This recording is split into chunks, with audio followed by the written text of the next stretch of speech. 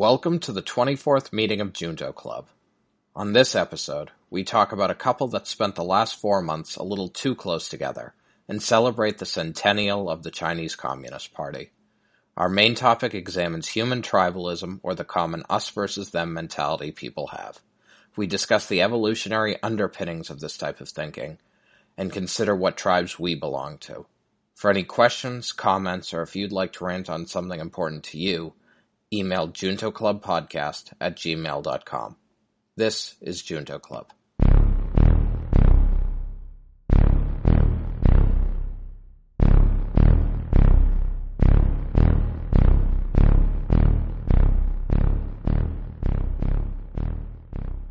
Junto Club. Welcome to the 24th meeting of Junto Club. So the Junto Club consists of the three of us, Matthew O'Brien, Xu Zhang, and myself, Michael Petnati. It's based on Benjamin Franklin's Junto Club from the early 18th century, which was a club for improvement, or mutual improvement and self-improvement, where members would discuss science, philosophy, politics, and whatever else interested them in an attempt to better understand the world around them and each other and themselves. So we model our Junto Club on that and discuss things that interest us. So today we are discussing sort of tribalism, the neural underpinnings of tribalism, and and we start every episode by going with a quote from Benjamin Franklin. So I'll turn it over to Xu to give that quote. All right. So before we get there, why are you interested in the tribalism, this and us mentality? I guess just because our world has become no matter what sort of controversial topic you look into, it's very much like a two-sided debate, I guess. And also, so on social media, it's constantly like you're on one side or the other of a particular issue. So, I think that online discussions and sort of just day-to-day life are often framed as us versus them now. And also, I will say, we'll get more into this, I guess, as we go to the main topic. But I think the sort of more and more, if you're associated with one, if you take a particular strong stance on whatever topic you might imagine, whether it be abortion or you're a hardcore GOPer or you're a hardcore Democrat, you that immediately locks in a ton of issues. People associate a ton of different things with you when you sort of make that claim, as opposed to just, you are, a Democrat or you are a Republican, and that, that sort of single thing is true.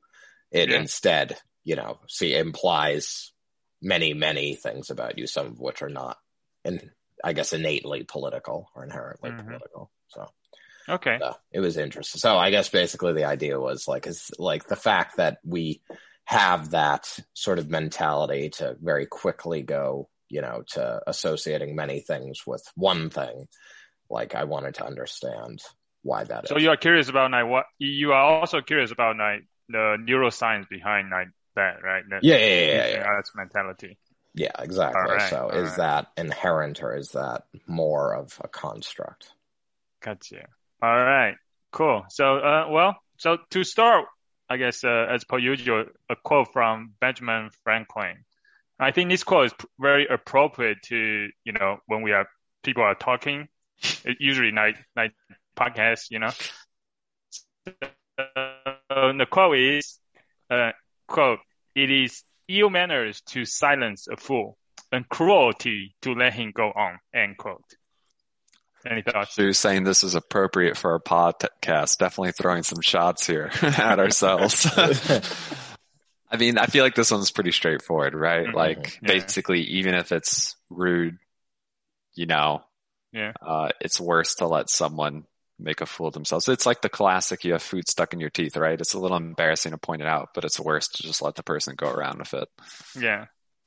Yeah, this reminds me of my PTSD of the Bitcoin episode that we did. So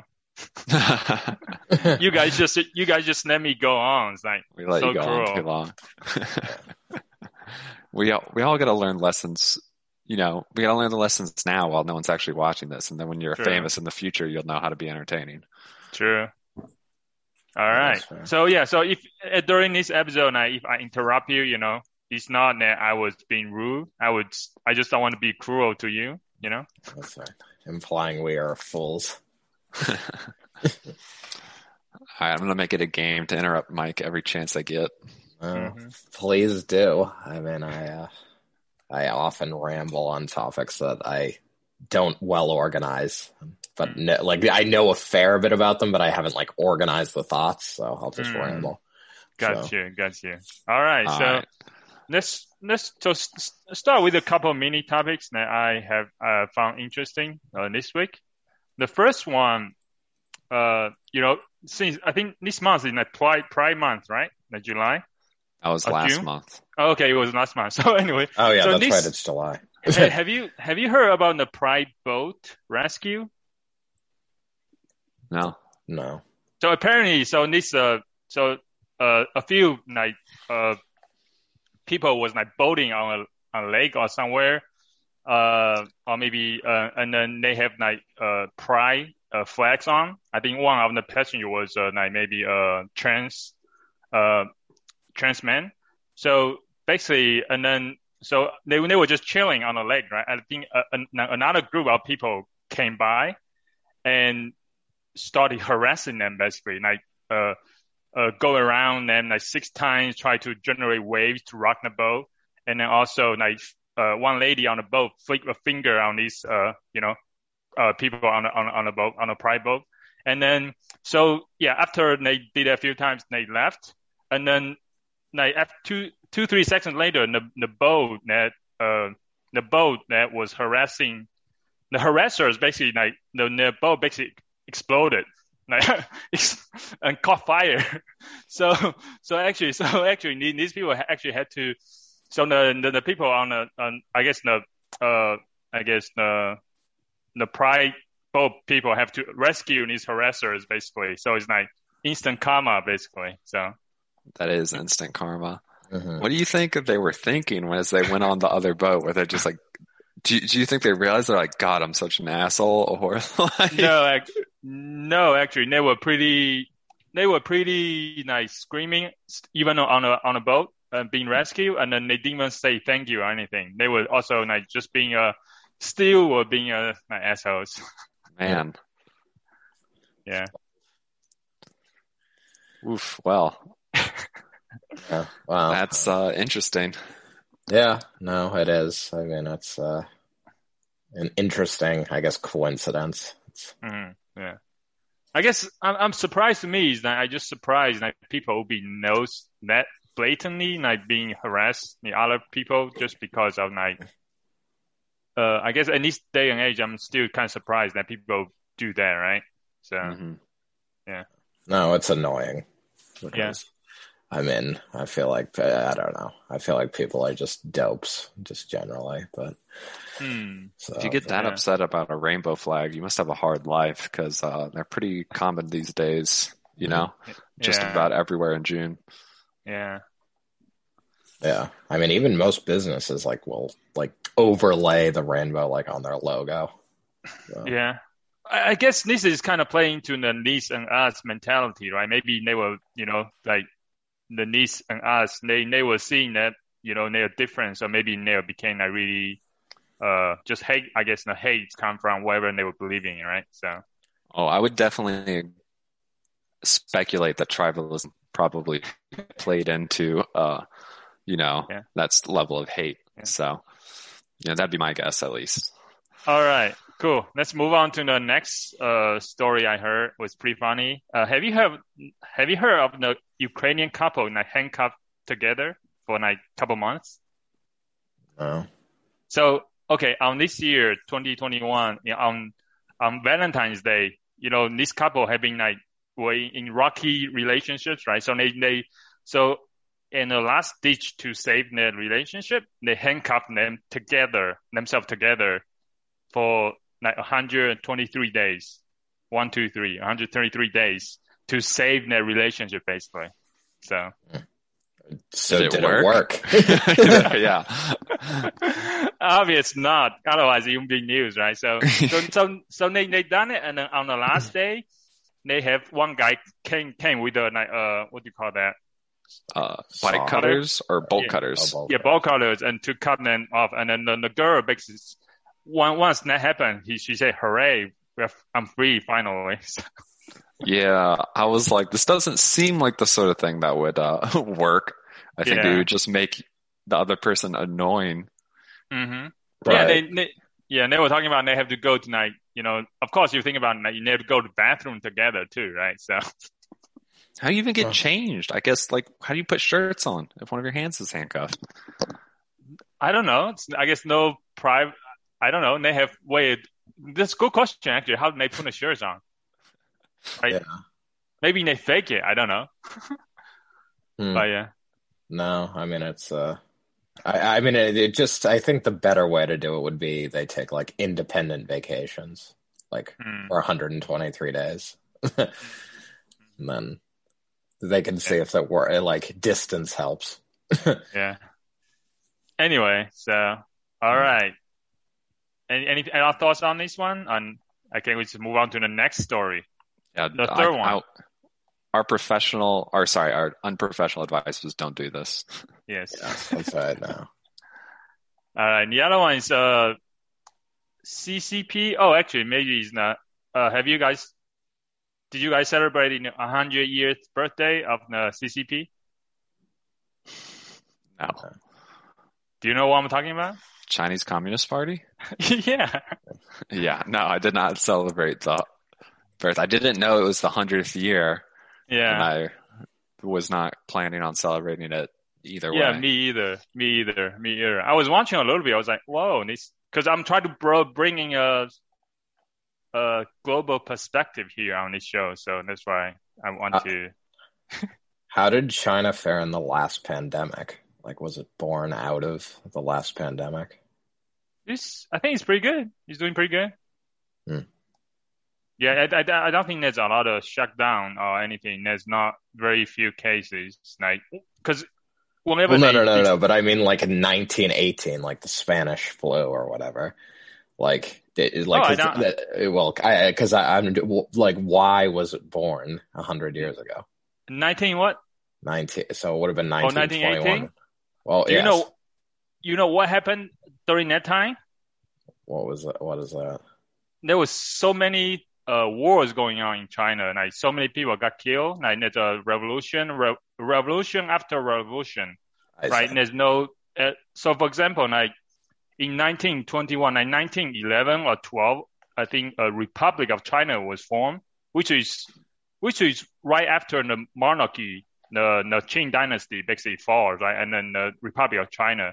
And that was actually try to be a republic, like parliamentary kind of government, right? And they basically, and then in the beginning, they were thinking of military rule, right? So actually, during that time, there are a lot of communists in the party as well, the national whatever party, and they were trying to working with communists. And actually, and then when the first president of Taiwan, when he took over, right, he actually tried to like purge all these communists, right? So they killed like almost like maybe, I don't know, like maybe 200,000 communists. So yeah, they were also doing like public beheading as well. So I did not know that like previously, I was kind of, it made me think that I'm surprised that communists actually like reacted so violently and took over, tried to start a civil war, right? So yeah. Anyway, communist perspective. So yeah, China was really. So China had go through like during that time, like Spanish flu. They probably don't even have time to care about food, right? Because they were fighting for survival. And then before that, there was also Opium War, right? Like British like Britain or France, I was surprised that Britain or France actually tried to force the government, Qing dynasty, to legalize opium in China because they banned it and they was forcing them to legalize it. I say, what the hell's going on? Yeah. And then around the Civil War time, do you know how many people died? You know how many people died in American Civil War, right? It's the most casualties of an. It's about 500K people, so 0.5 million people. And during the same time in China, actually, there's a revolution going on too. And then actually during that time, actually 20 million people die. So during that period, so yeah, more than 20. All of World War II. Yeah. So yeah. Anyway, so I guess my point is to give a little bit credit to the CPC to keep China stable. No people die not as many people die right now. More stable government, right? So yeah. Mm-hmm. Anyway. Well, all right. Well, no, that's sort of what I was curious why they sort of formed, but that clarifies. Yeah. So. Yeah. So, well, I mean, one reason they were formed because the people are very suffering, right? People are dying on everything is going down the drain, stuff like that. So. Mm-hmm. Yeah. All right. Well, good for them. All right. Good for them. All right. Perfect transition to us versus them. All right. So I guess to start, we sort of have the general question of like, why do humans divide people into us versus them categories? Mm-hmm. So like, I guess two things that I sort of, two general like claims that I would make is it's something that's probably innate in, human animals to sort of form these categories. And I would say that it's innate because of sort of our limited cognitive resources and like these types of, this type of organization and thought is probably advantageous from an evolutionary standpoint because of its computational efficiency. I will say that like the us and them categories we make, I don't necessarily think that those are like innate in any real way or meaningful way. So those may be more constructs. So I guess. Yeah. Before you go on, can you give some examples? I think you gave some examples earlier in the beginning already. Now, can you give some examples of us versus them, like mentality? Like, do you mean like country and country? Like, does country, like for example, U.S. and China, is that us versus their mentality or no? And then maybe there's other simpler examples. Right. No, I mean, I think the sort of classic ones that people will go to all the time is, like nationalism. So like my country versus the rest of the world. Or, obviously there's a lot with respect to racism, particularly in the news now. So you like identify with your ethnic group or racial group and sort of the others, socioeconomic, sort of the 99% versus the 1%. So there's basically every argument. Teams. Yeah, I mean, even the less serious example, but yeah, I mean, like if you go to I'm a Bruins Patriots fan. Game. Yeah, Patriots, Bruins. Like if you go to a Boston sports stadium and you wear like a New York uniform, you're probably going to get harassed. So, with Deflategate. Yes. All right, different topic. So, in the spirit of interrupting you, yes. So I mean, it's very intuitive why, they call it tribalism, right? And that kind of provides the intuitive idea of why this might exist. Like this sort of thinking could help your tribe, stay cohesive and have an advantage over an opposing tribe. But you said this is what you believe. Is there like evidence? Is this something people have seen like evidence of being like, oh, we think there's like genes or like, actual like evolutionary pressure for this? Or is it just kind of like speculation at this point? We're not sure. All right. So, I guess I did try to look at it from a more like how our brains are structured, like physiological perspective as well. So I guess to start that line of thinking. I asked the question, why do we perceive? So why do we perceive the world around us? What, like perceive anything or things as groups specifically? I mean, either or. So, I mean, you could start literally as just the basic, like, why do we perceive at all? So we can find food.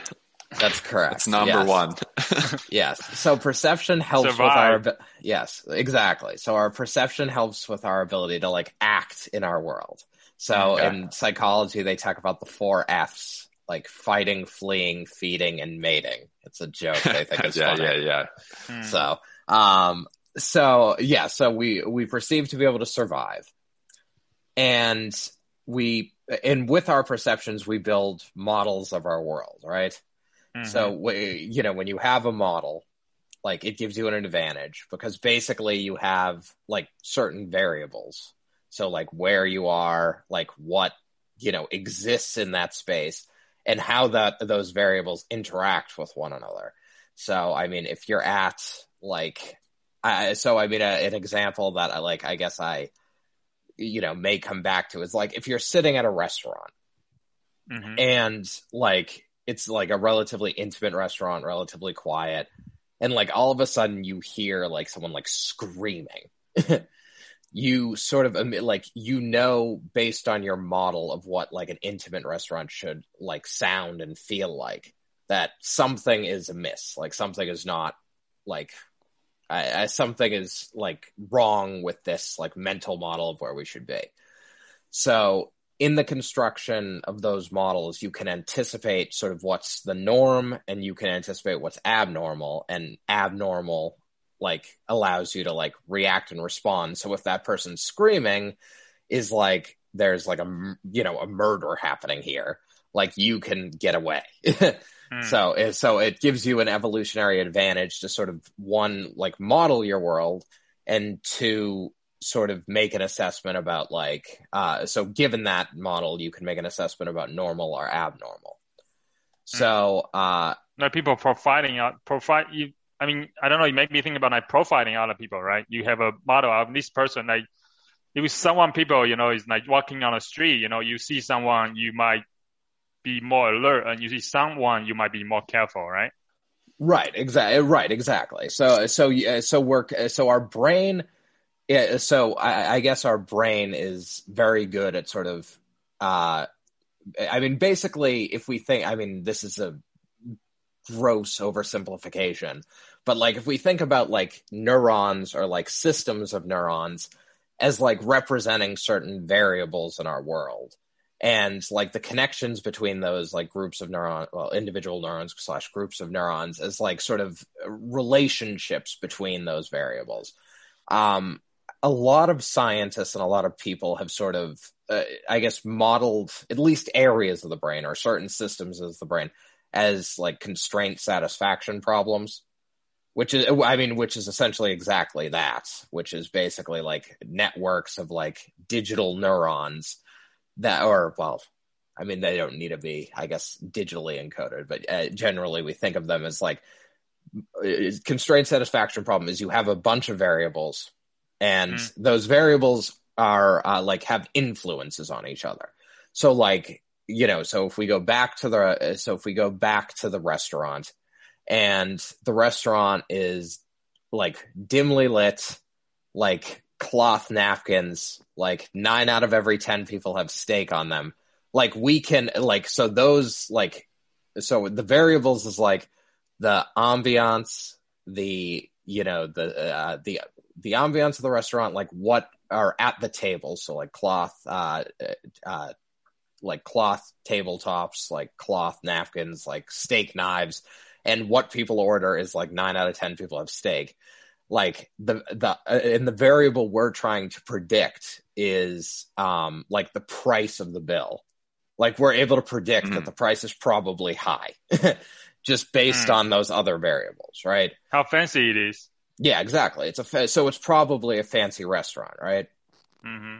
So basically, like, I would sort of claim that, like many, there have been countless papers, like McClelland and Rumelhart had like a super famous one where they like modeled perception of words, like using like essentially they modeled perception of words using like a constraint satisfaction problem, and like the performance of the model in perceiving language like was very similar to like how humans would perceive it. Like if they had a missing word in a sentence, or like a word that was like garbled over the phone, like the model guessed the same word as people did, like again and again and again.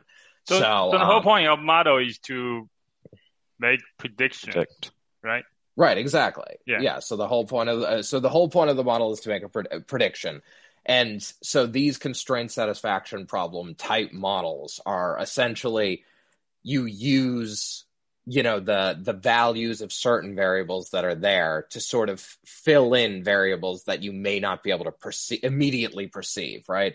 So if we go back to go ahead, yeah.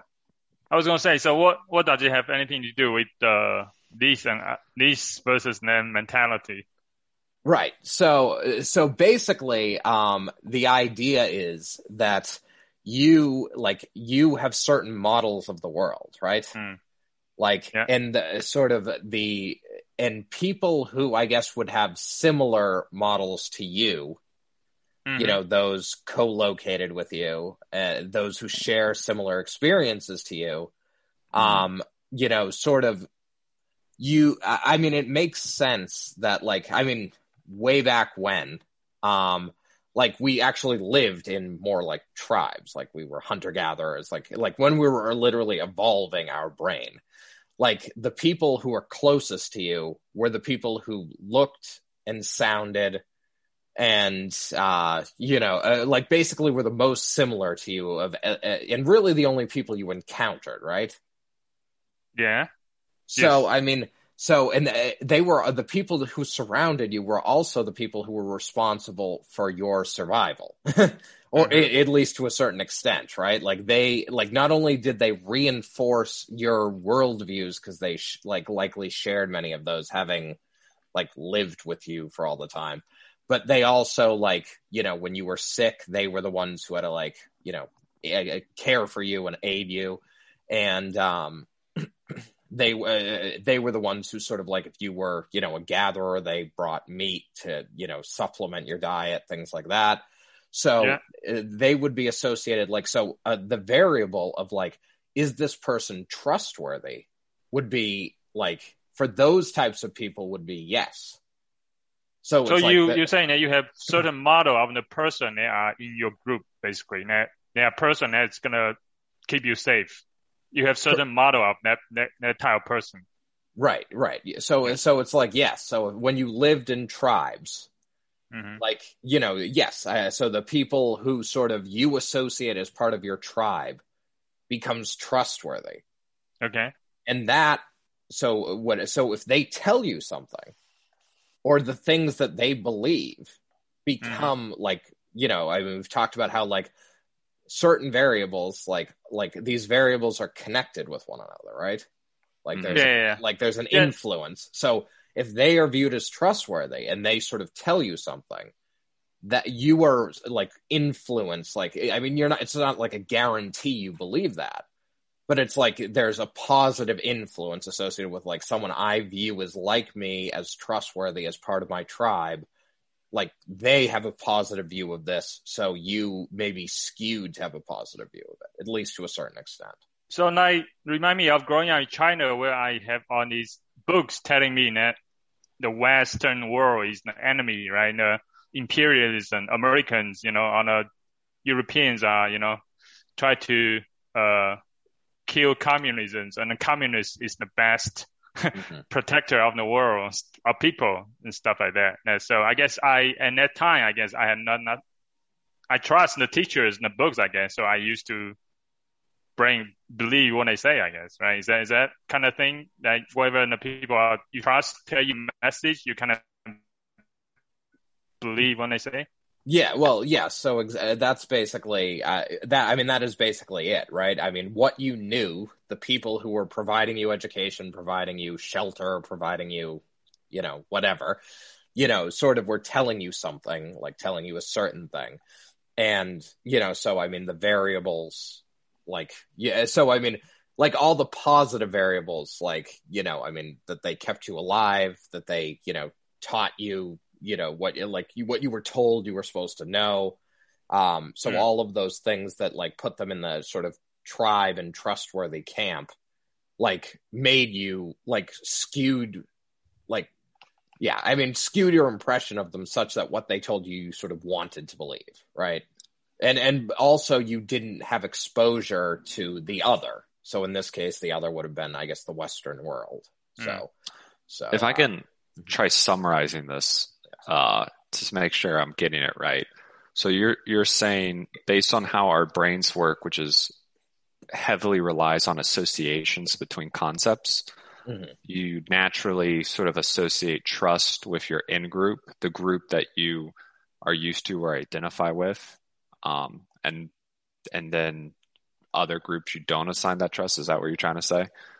Essentially, yes. So I don't know that like you naturally, it's not like, so I guess by the nature of grouping things together, that like you will associate the in-group with trust, right? Because it's like if they do things for you that are positive, then that like sort of natural, like, they do things for me that's positive. So it's like, the ideas they present to me are going to at least be flavored in a positive way. Right.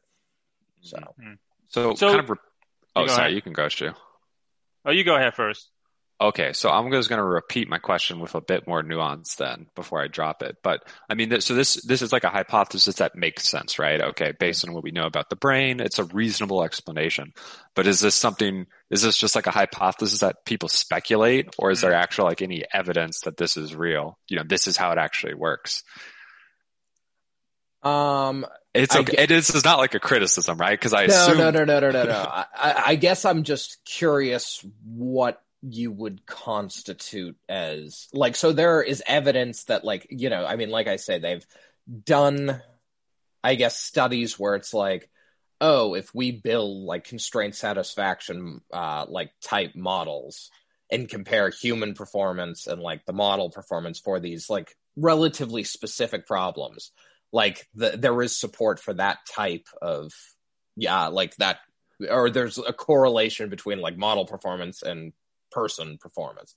So it's like the way our brains are structured seems to be, like I guess there's pretty strong evidence that our brain is like heavily like concept, like association based, right?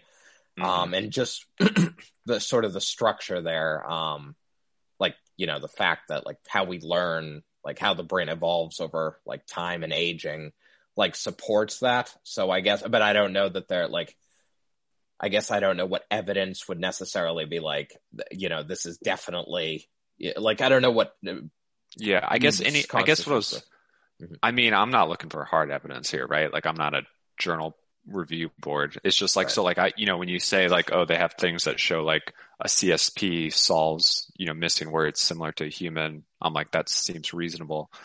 I guess I was just wondering if the group think sort of in-group, out-group falls out of that sort of structure.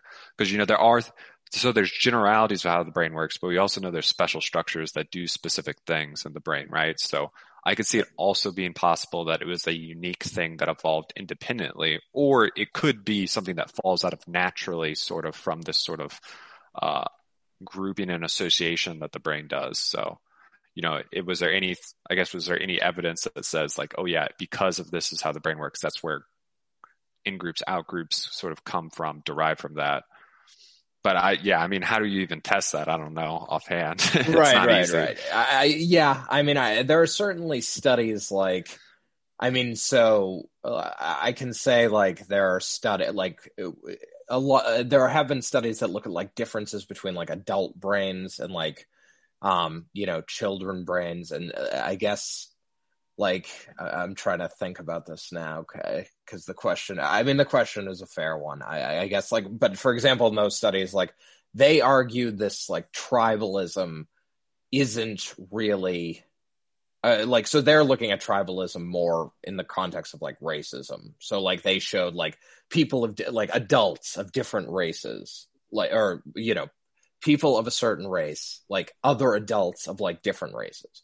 And that like caused activation, like, you know, essentially, you know, during an fMRI that caused like activation of like areas associated with fear in the brain, like the amygdala, like fear and stress, right? Whereas, sorry, I gotta go real quick. I'll be right back. Sure. Yes. So go ahead. Yeah, but I was just gonna say, but in children, it didn't cause that same activation. But that could be because. So yeah, you go ahead. What's the cause of that though? Like, what caused them to... So I mean, they argue that this showed like tribalism wasn't necessarily innate, but I would argue it just shows that like race-based tribalism, like I say, like it shows that race-based tribalism isn't innate. Like that's a learned concept. But yeah. I would still argue that like the concept of other is still innate, because like, again, so the brain is sort of working. Yeah. So I guess the brain is working with limited resources. So it's constantly sort of, using certain, yeah. Yeah. So I do a question about how did they do the study about racism? Because you say they show them pictures. Like, do they show white people, like black people's picture, and then black people, white people, just random pictures, and then see if they have a response in the amygdala? Yeah. Okay. So yes. Do you have any what kind of picture I was running?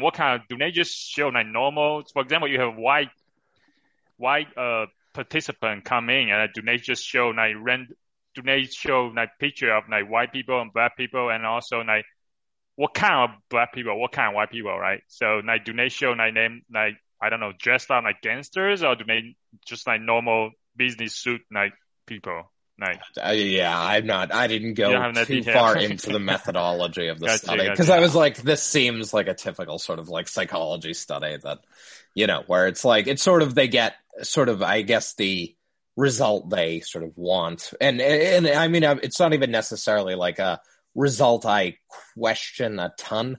I mean, but like I say, I guess my argument, and that's why I specify in the argument, like the concept of us and the concept of other aren't necessarily like perfectly defined or like defined upon like certain lines.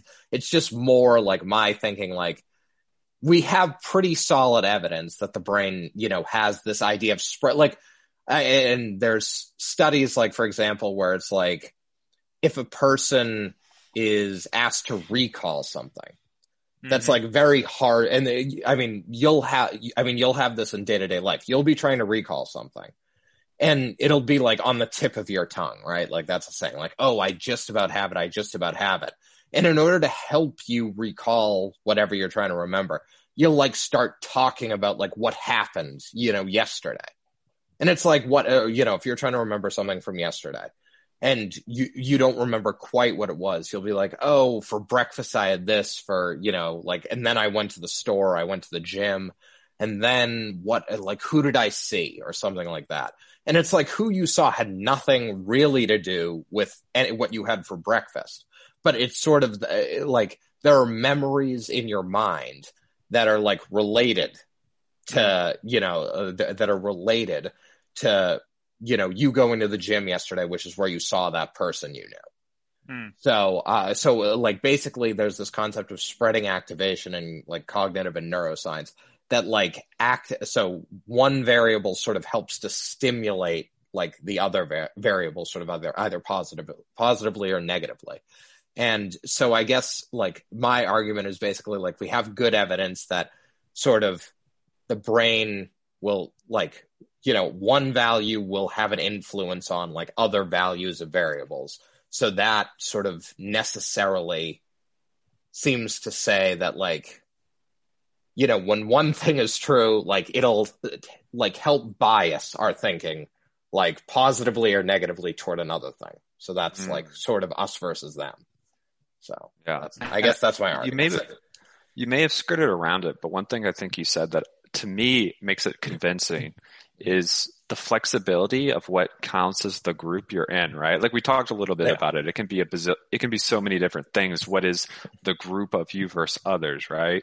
Mm-hmm. And that flexibility does, to me, would seem to indicate that it might just fall out of the general way the brain thinks rather than literally being like something specifically for like your tribe to, for you to encourage to work with your tribe. It's just something that falls out.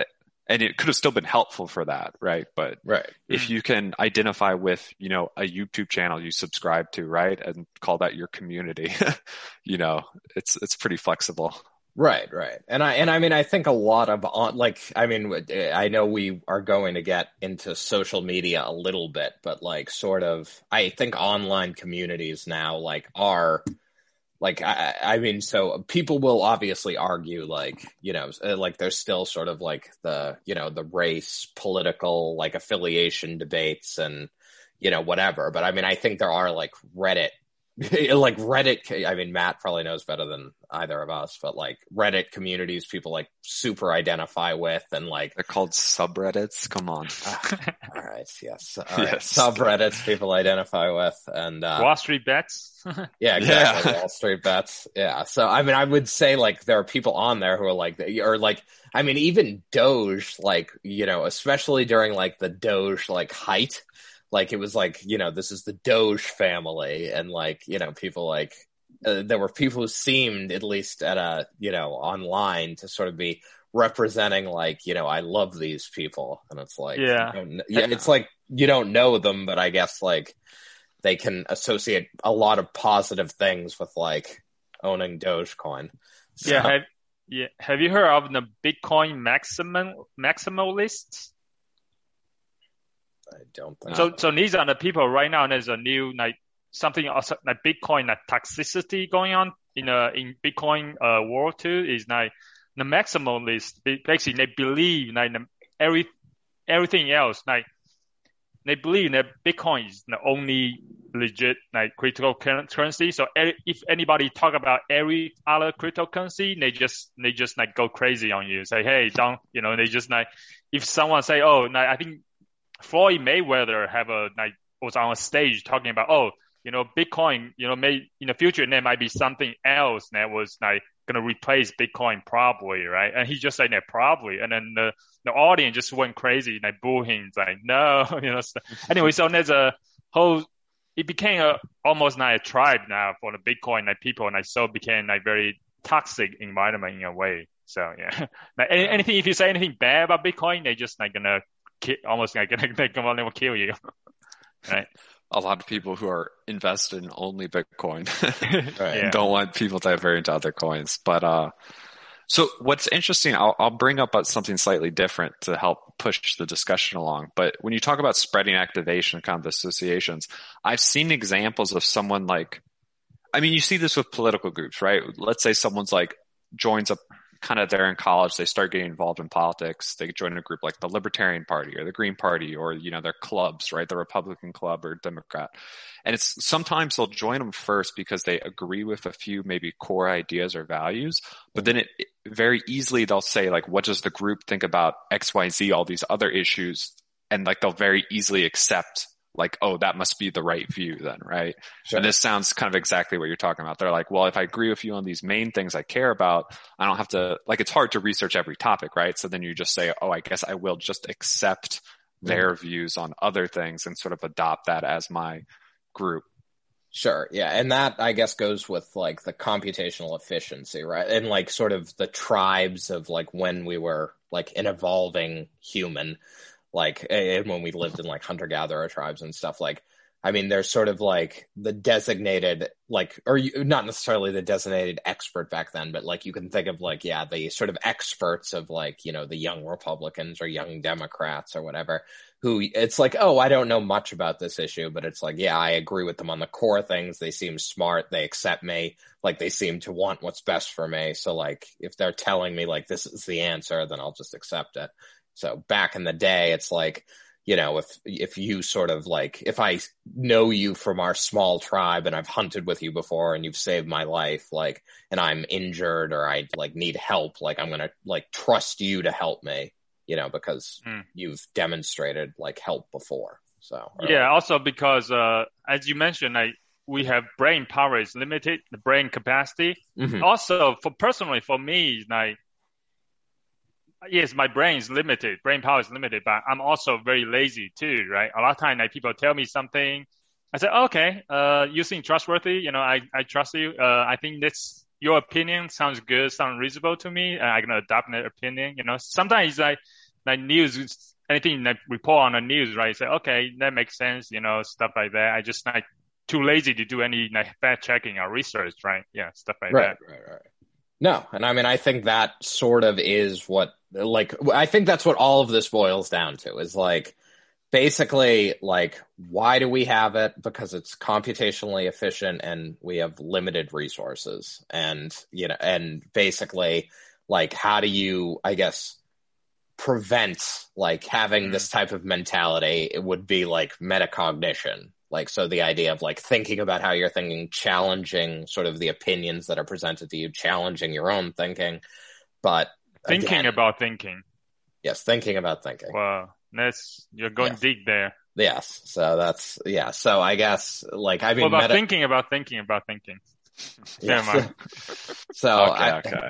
Yeah, so metacognition is the word I use. Like, I guess an article I read was like mindfulness is the word they use. But basically it's like just being rational and purposeful and like our thoughts and opinions is sort of how to combat this. But again, you sort of circle back to the problem of like, how much mindfulness can you do? Like, at a certain point, there's there's not time in the day. Like, unless, I guess, if you just want to dedicate, like, become a monk and just like go and think and be silent. And, that's like, I guess how like perpetual mindfulness would be like the only, I guess, answer to, sort of not having this. So. All right. I'm going to keep throwing hard questions at you. Mm-hmm. So, mindfulness is a way to deal with your own sort of tribalism. It's very reasonable. I think you can, if you try to take a good faith view of what other people are saying, you can overcome the initial bias. I agree with that. Now, what do you do though, if the other person is sort of wrapped up in this tribalistic, thinking, and you're like, but you're trying to get your point across or say, present them with new evidence to challenge their views. Is there some way either to get around it, or would the best thing to do to try to, somehow figure out a group that you can make yourself like find a group that you two could both be in to try to like exploit? Or what do you think? Yeah. So I guess, so this is less about overcoming us versus them in general and more overcoming like us versus them, like with a specific, like in a grounded, like me and someone else. Yeah. Like if you don't have, like in a discussion, like in one discussion, right? You're trying to like get to the truth of something with people who you disagree, and you feel like they're falling into this, thinking, is there a way to draw them out without, being like, you need to be mindful of your tribalistic thinking, which is likely not going to work. Right. Exactly.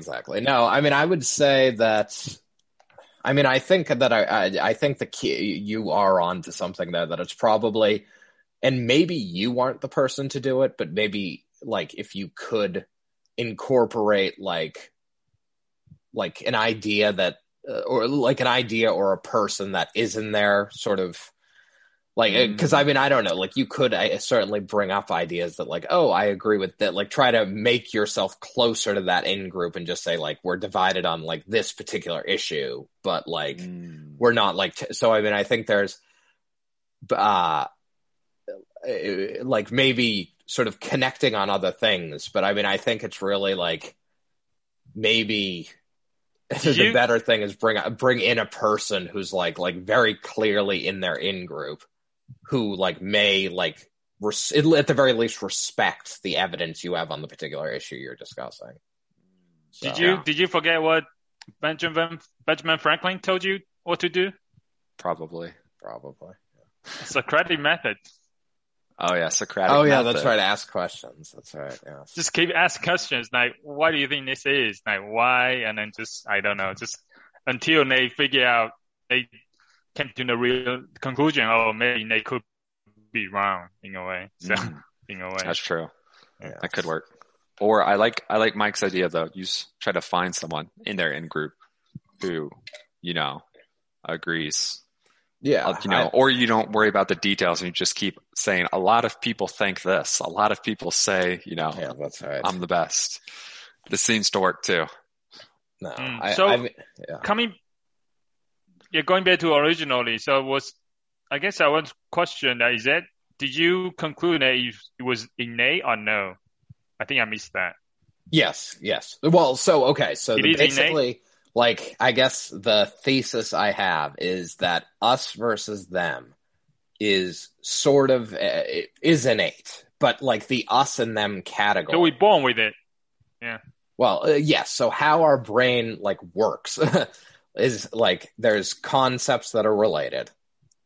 And basically like, so as you learn something about a certain like concept, that's going to like sort of bias your thinking about these like related concepts. And the relationships between concepts are often often concepts that aren't even really I see. are related in our brain. Like everything is connected because it's so densely connected. So yeah. You're saying we did not born with it, but it actually is how brain is like limited, how the brain is structured. We actually learn stuff over time. So we learn to group ourselves into categories, learn related concepts, learn a concept. Okay, this is in group, this is out group. So that doesn't it mean, since if it's learned behavior, then it's not innate, right? If it's like because our brain tend to learn related stuff, right? Well, that's an interesting thought. I guess it depends how you define innate, but it's innate in the sense that if Mike's hypothesis is right, which seems very reasonable, it's innate in the sense that it's how your brain inherently works, leads to it, but the grouping, obviously what groups you think of and how you think of those groups is obviously not innate. Right. So the us and them are learned, but the presence of us and them is innate, is based, our brain is essentially like a greedy computational learner, right? So basically when you're greedy, you're going to just go toward local optimum. So basically so your model of the world is good enough to help you survive, but not optimal. Yeah, I guess let's do a little bit evidence that there might be innate. I mean, is when baby are born, maybe in the first hour or two, baby were able to, I think, mimic human face, right? So there's evidence, I think, that had do on babies. They were able to mirror, mimic your facial expression right away, right? So that means, if that behavior is innate, right? So it's not something they learn. So I wonder if you put a monkey's face or something, or maybe a robot's face, would they do something similar if they so that kind of that means they were able to distinguish between human face and non-human face, right? That is kind of a category already. If they were able to do that, I think that means they might be able to do that, right? Right. So no. that kind of shows it's innate behavior. Babies already know how. Okay, this is human. This is not human. Well, the brain.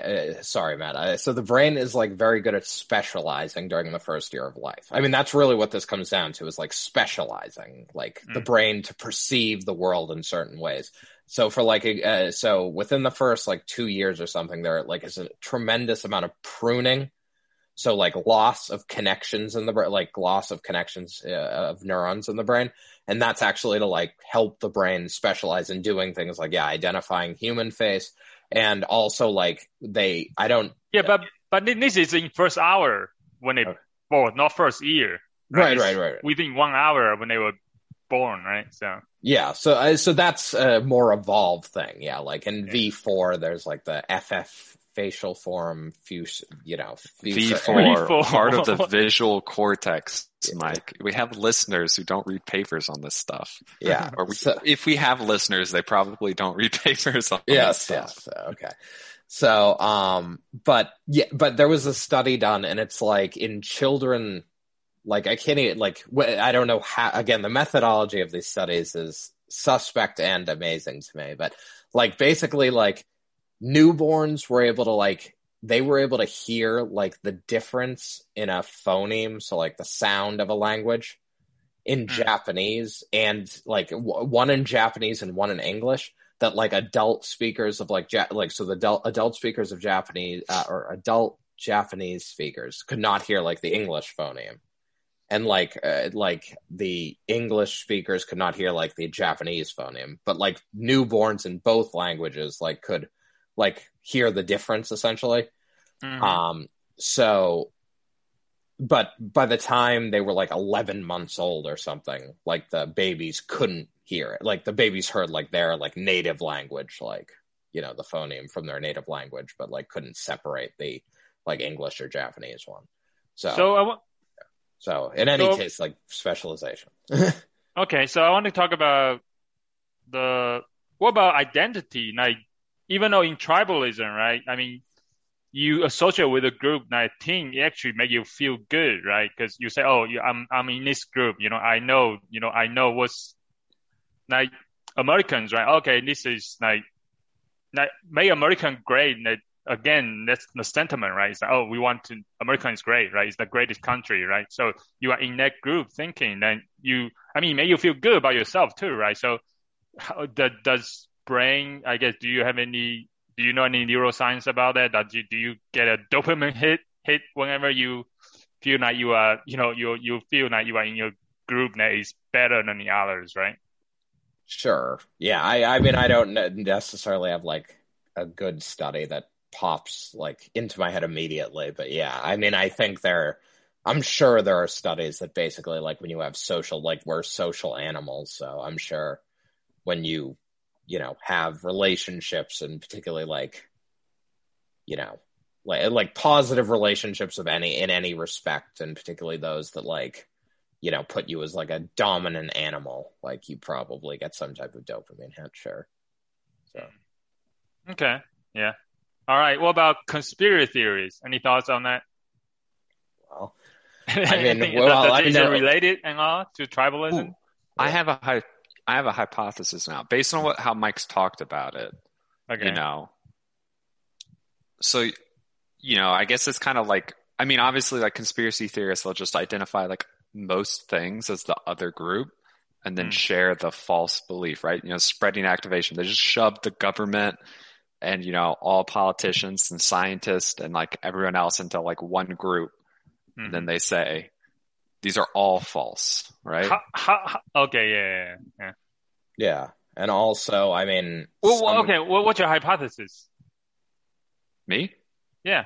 That was my hypothesis. Can you restate it again? I guess I didn't get it. So thinking of it as like modeling groups and then associating groups, traits with different groups together, associating things that are similar with similar traits, it seems like conspiracy theorists throw like almost everything together in one big group that is the other, right? Because often they're kind of incoherent about who is behind the conspiracy, right? Is it big business or big government, evil scientists, certain ethnic groups, which are, not viewed favorably by them, whatever. And sometimes if you've talked to them, they'll just jump between all of them, right? Like kind of randomly. So I feel like they just group these all together in one other group and then again associate a similar traits of just like it's the big whatever is lying to you and is for their own benefit somehow. Yeah. Okay. No, I think okay. Yeah. I'm not sure I'm necessarily agree with the hypothesis. I think I'm more inclined to I go to the feel good feeling of being in the known, being unique, right? In a conspiracy group where you think that other people are don't know the truth, and you are the unique ones that knows the truth. Maybe there's a feeling of uniqueness that make people want to believe in the conspiracy theories, right? To a sense of uniqueness, superiority, right? Because I feel like personally, me too, right? Whenever someone says something that I disagree with, I feel a sense of superiority sometimes. Oh, okay, I feel that I know better, right? So, yeah, those emotions, that, at least from my personal experience. No, that seems reasonable. Yeah. I've also heard the claim that a lot of conspiracy thinking comes from like a fundamental, either they're afraid of or refuse to believe in just like the chaos of the real world, and they assume there must be someone behind the scenes sort of orchestrating it. Rather than they just won't accept for whatever reason that the world's just like super complicated and a lot of random stuff happens. Yeah. But I don't know. We're getting a little off topic here, Mike. How do you think this relates to group thinking? Well, no, I mean, I think in a way you both could be right. So a lot of conspiracy theories, like in a way they're like, like flat earthers, right? It's like they sort of do, like, I mean, literally the fact that there's like a group called flat earthers, like they do in a way, like, I guess, mesh their identity with this, like, conspiracy, like and it is viewing like the government, like anyone who like claims anyone who thinks the earth is round, like is just like a sheep, like who, just follows like the government. So it's like, so I guess you are getting sort of the in-group, out-group type thinking with like, you either believe the earth is flat, like me. So again, sort of that in-group, like I trust you because you're, you think the same way I do, or you're a sheep because you believe the earth is round. And you also get that superiority thing because it's like, oh, the government and education, like, and scientists and everyone is like tricking everyone but me and like my select group of people who know better. So it sort of like does combine the two, where it's like there is this like, and I mean, like I know on the document online you mentioned like cults too, right? Like a lot of conspiracy theories and like cults, like they follow a person who allegedly like knows better. And that person often is promising things like promising things that make you special, right? Like you're a chosen person who's going to be like, like we're going to be taken to another planet or whatever they believed in, like Waco or whatever. Not Waco, I don't know, wherever that crazy person had them all kill themselves. So like he promised them like you're special and like you know better than everyone else. And like that's why we have this cult that, where I tell you you're special and I do what I want and, you all sort of just go along with it. And so I think conspiracy theories like often will turn to like certain like leaders or people who like say like we know better and, so they share that like we are the ones who know better and everyone else, it just isn't in on it. So yeah, so you mentioned flat earthers earlier. I feel like, I mean, flat earthers, I think they are right? Because for all intent and purposes, the earth is flat in your local area. So besides, if you are not a scientist, if you're not trying to go to the other space, like try to build a rocket or satellites, you don't really need to believe that earth is round, right? Around, right? It's for all intent and purposes for your like everyday use. You don't really need to believe that earth is round, right? So, right. I mean, I work with people in other time zones regularly, so the knowledge that the earth is round is actually useful to me on a almost daily basis. I will say that.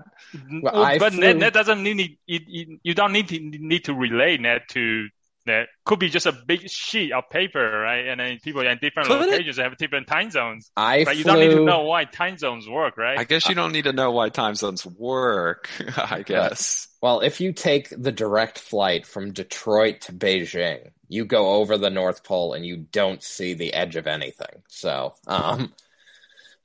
still, you're in the airplane, you don't really look outside, so you don't really see anything that's outside anyway. So, I will accept the claim that you could live your life perfectly fine believing the earth is flat. it would just be, there'd be many things that you did often that would have no comprehensible explanation if you believed it, right? Like plane travel and time zones, seasons, you know, this, all sorts of stuff. But, sounds good. Enough about that, actually. So after a question, because so far we've been talking about, seems to be talking about tribalism is a bad thing, right? So isn't it a good thing about tribalism? Or is it just all bad? We just need to avoid it. Well, I mean, it's computationally efficient, I guess. So from an evolutionary standpoint, I guess that's like, you know, the good thing. Like if you have people like, you know, you recognize like, oh, the people around me, you know, we share these commonalities, and like that is sufficient, like for me to trust that, you know, sort of trust them, trust their opinions. Like if you sort of have the correct, I guess, variables like that make like actually determine that a person is trustworthy and good for you, like, you know, then it helps to try, like 2 is better than 1 or 3 or 4. Like if a group actually works together, like that's better than one person working alone. So could we say, well, you've heard of like consensus decision making, right? Like the consensus of a group is usually better than the one individual, right? Wisdom of the crowd. Is this like, I mean, is this related? It feels like it'd be related. Has there been any like connections on group, like invert group versus out group versus consensus? To be honest, I don't know. I mean, it could be related. I mean, I'm just thinking, I'm even thinking beyond like consensus versus just like it allows for people within, like if you have an in-group with like a diversity of like specialization, like it allows for you to like each person to like specialize in things and like help you, like, you know, I'm going to trust, like, you know, I'm the, you know, like chair maker. So I'm going to trust, you know, like that you can provide me with food and I'll provide you with seating. I don't know. So it was a terrible improv, but I had nothing. So, well, yeah. So I guess the main thing about consensus is I think we always heard like, oh, 2 heads is better than 1, right? So sometimes you have more people, you might be able to come up with a better decision. And then sometimes you also came into the group thing. So I think it's good and bad. If you don't, depends how you use it, I guess. You became like, I guess there's no excess is evil, right? Too much of good thing is a bad thing sometimes. So there's what's that? The double-edged sword, I guess, right? So scenario. But it do remind me of like, I mean, evolutionary. I mean, group is necessary for survival, right? Like in the most famous, you know, like Game of Thrones, the line, you know, when winter comes, you know, the lone wolf dies and then the pack survives, you know, stuff like that. Yes.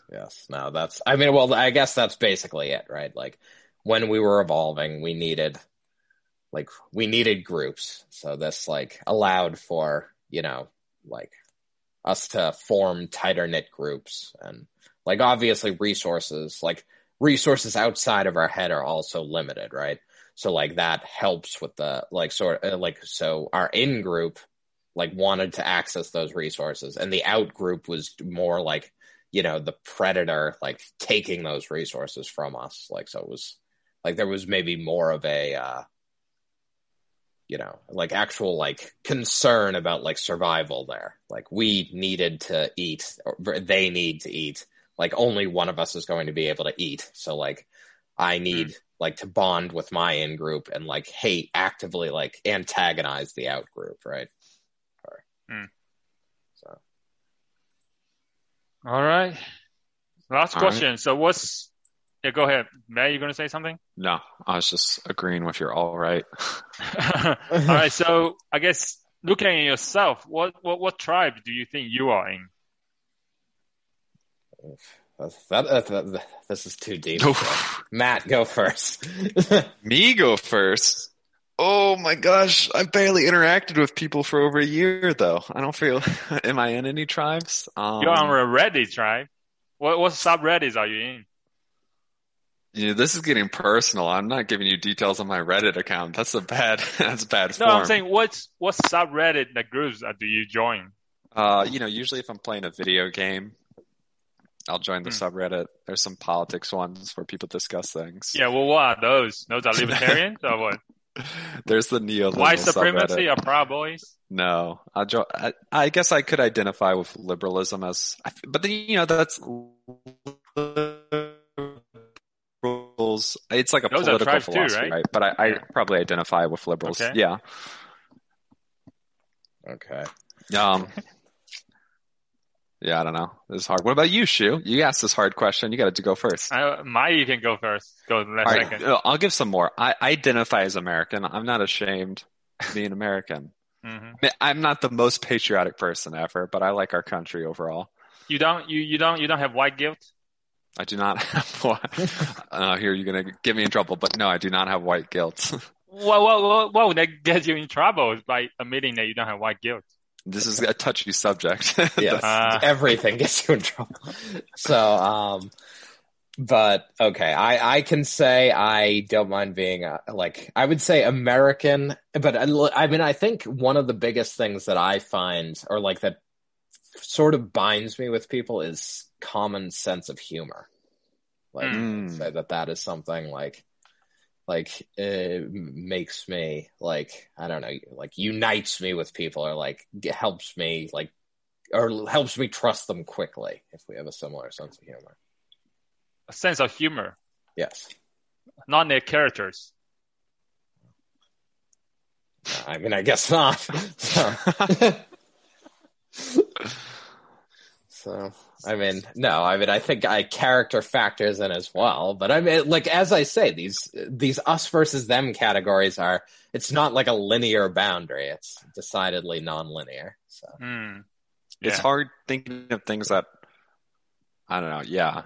I guess I feel like most of them are really trivial, right? It's if you bond over, you ever meet someone and you don't know much about them, right? But then you find out they do something, share a hobby or something. And then you're all of a sudden you have this shared hobby you can chat about. But it's kind of suddenly it's you can tell kind of the way you feel changes because you're they're in this group that I know. Right. Right. And they talk about how even within couples, sometimes it's less important to like the same things and more important to hate the same things. So it's I mean, which is to a degree definitely a joke, but at the same time, it is when you find out someone is very against something you're against, or as you said, sort of very for something you're for. It helps unite you. It gives you that the spreading activation and populates everything else more positively. All right, Shu, what groups do you identify with? It's hard to say. I think I have a tendency to make myself think of myself as a unique. So whenever I feel there's a movement swimming to one direction, mass, for example, cancel culture, right? And then I tend to be try to move away from it, right? I say, okay, I want to be opposite of this maybe. I've noticed now I've been doing that, I think, especially now talking to you guys, made me a little bit more swinging to the conservative side, because I never really heard that point of view before. And then, because I think I used to be pretty liberal, and I subscribe to the Hollywood idea of I guess society. And then just for example, the cancel culture, and then I realized actually now, for example, now I'm swinging back because I feel everybody is getting out bashing cancel culture. I feel now I need to support cancel culture. So my conclusion actually is cancel culture actually is a good thing, but it is a good thing. But the reason it became a bad thing because it went too far. You had too much of it. People just it became almost too much. So I guess it became an actual cancel culture. So the idea in the beginning of cancel someone that's just being just a bad person or something like that, right? That is a good thing. But it went too far, and the swing is swinging back now. So I think right now I need to. So I guess I'm changing myself all the time. I guess try to be unique. I guess in a way. So contrarian is the word. Yeah. What? I said contrarian. You just like being contrarian.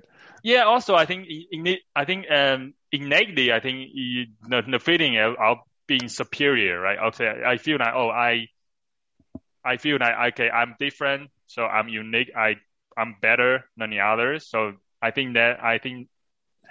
have that sense about myself. I think that's why I kind of like doing that, right? Mm-hmm. And then, it's nice, a sense of nice self-righteousness, right?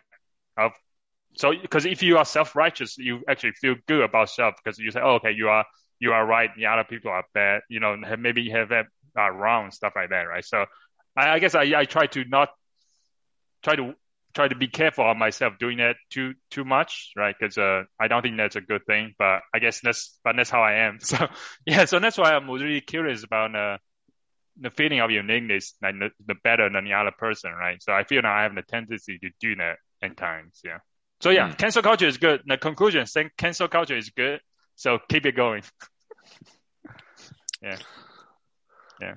All right. Shu identifies with the cancel culture group. Yeah. No, that's all right. So I like people who make me laugh regardless of their character. Matt is an American, and first and foremost. Yeah, that's right. And Shu is a cancel culture supporter. So, sounds good. I think anything else? I think it's good for today. Yeah, no. Actually, I do want to talk about one more thing about Benjamin Franklin. So I was looking into like conspiracy theories and then people like because I think there's our rumors about the founding fathers and also Benjamin Franklin. And I found something interesting about like there's a conspiracy theory that Benjamin Franklin was a mass murderer. Because in 1998, in his London home basement, they found like 10 skeletons of like about 10, 15 people in his basement. So interesting.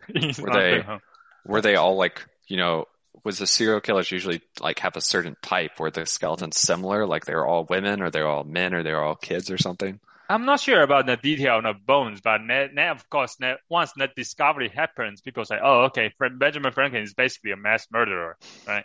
Well, he would be, just to be clear, like a mass murderer is someone who kills like many at a single time. So if this is spread across, technically, he's a serial killer. But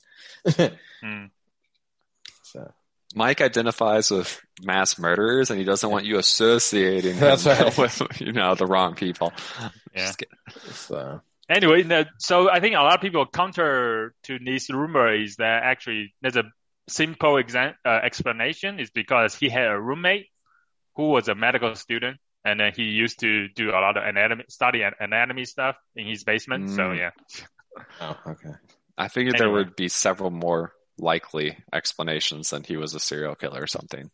Yeah. Like they could have also been just buried after him or other things, like, Right. But medical student makes sense as well. Yeah.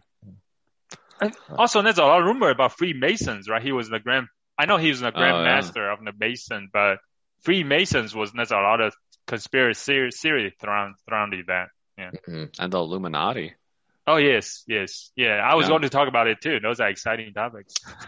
My granddad was a really high up Freemason. Oh. But, I don't really know anything about what he did, so.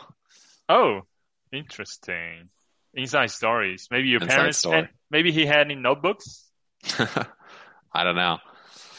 Not that I've been shown or told about, so I think it's lost to history now. What is your is your grandfather or grandfather? Grandfather. So my dad's dad. Oh, really? Wow. Yeah. So we have like the ring. He was like a 32nd degree or whatever, which I think is like the highest degree a normal member can get. Oh.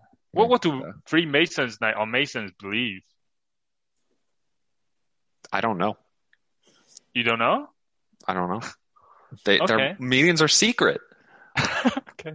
I mean, you can look up what they say they believe, I guess. I think in modern times it's just sort of like I think it's like a religious community that does like some volunteer work and stuff now, or at least that's what they claim, right? Matt will be, in 5 years, Matt will be stealing the Declaration of Independence. That's interesting. Maybe you should. Maybe we should do a episode on that, talking about Freemason, so you can dive deeper into your family history. Yeah. So, well, it's Matt's topic. Maybe uncover some secrets. Is it? Yeah. I think it's Mike's brother's topic next week. Oh, if I'm still here, I'll just say that. All right. All right. So we end the live stream? Yeah. All right. So see you next week. All right. See you guys next week. All right. We are no longer on live stream. Junto Club.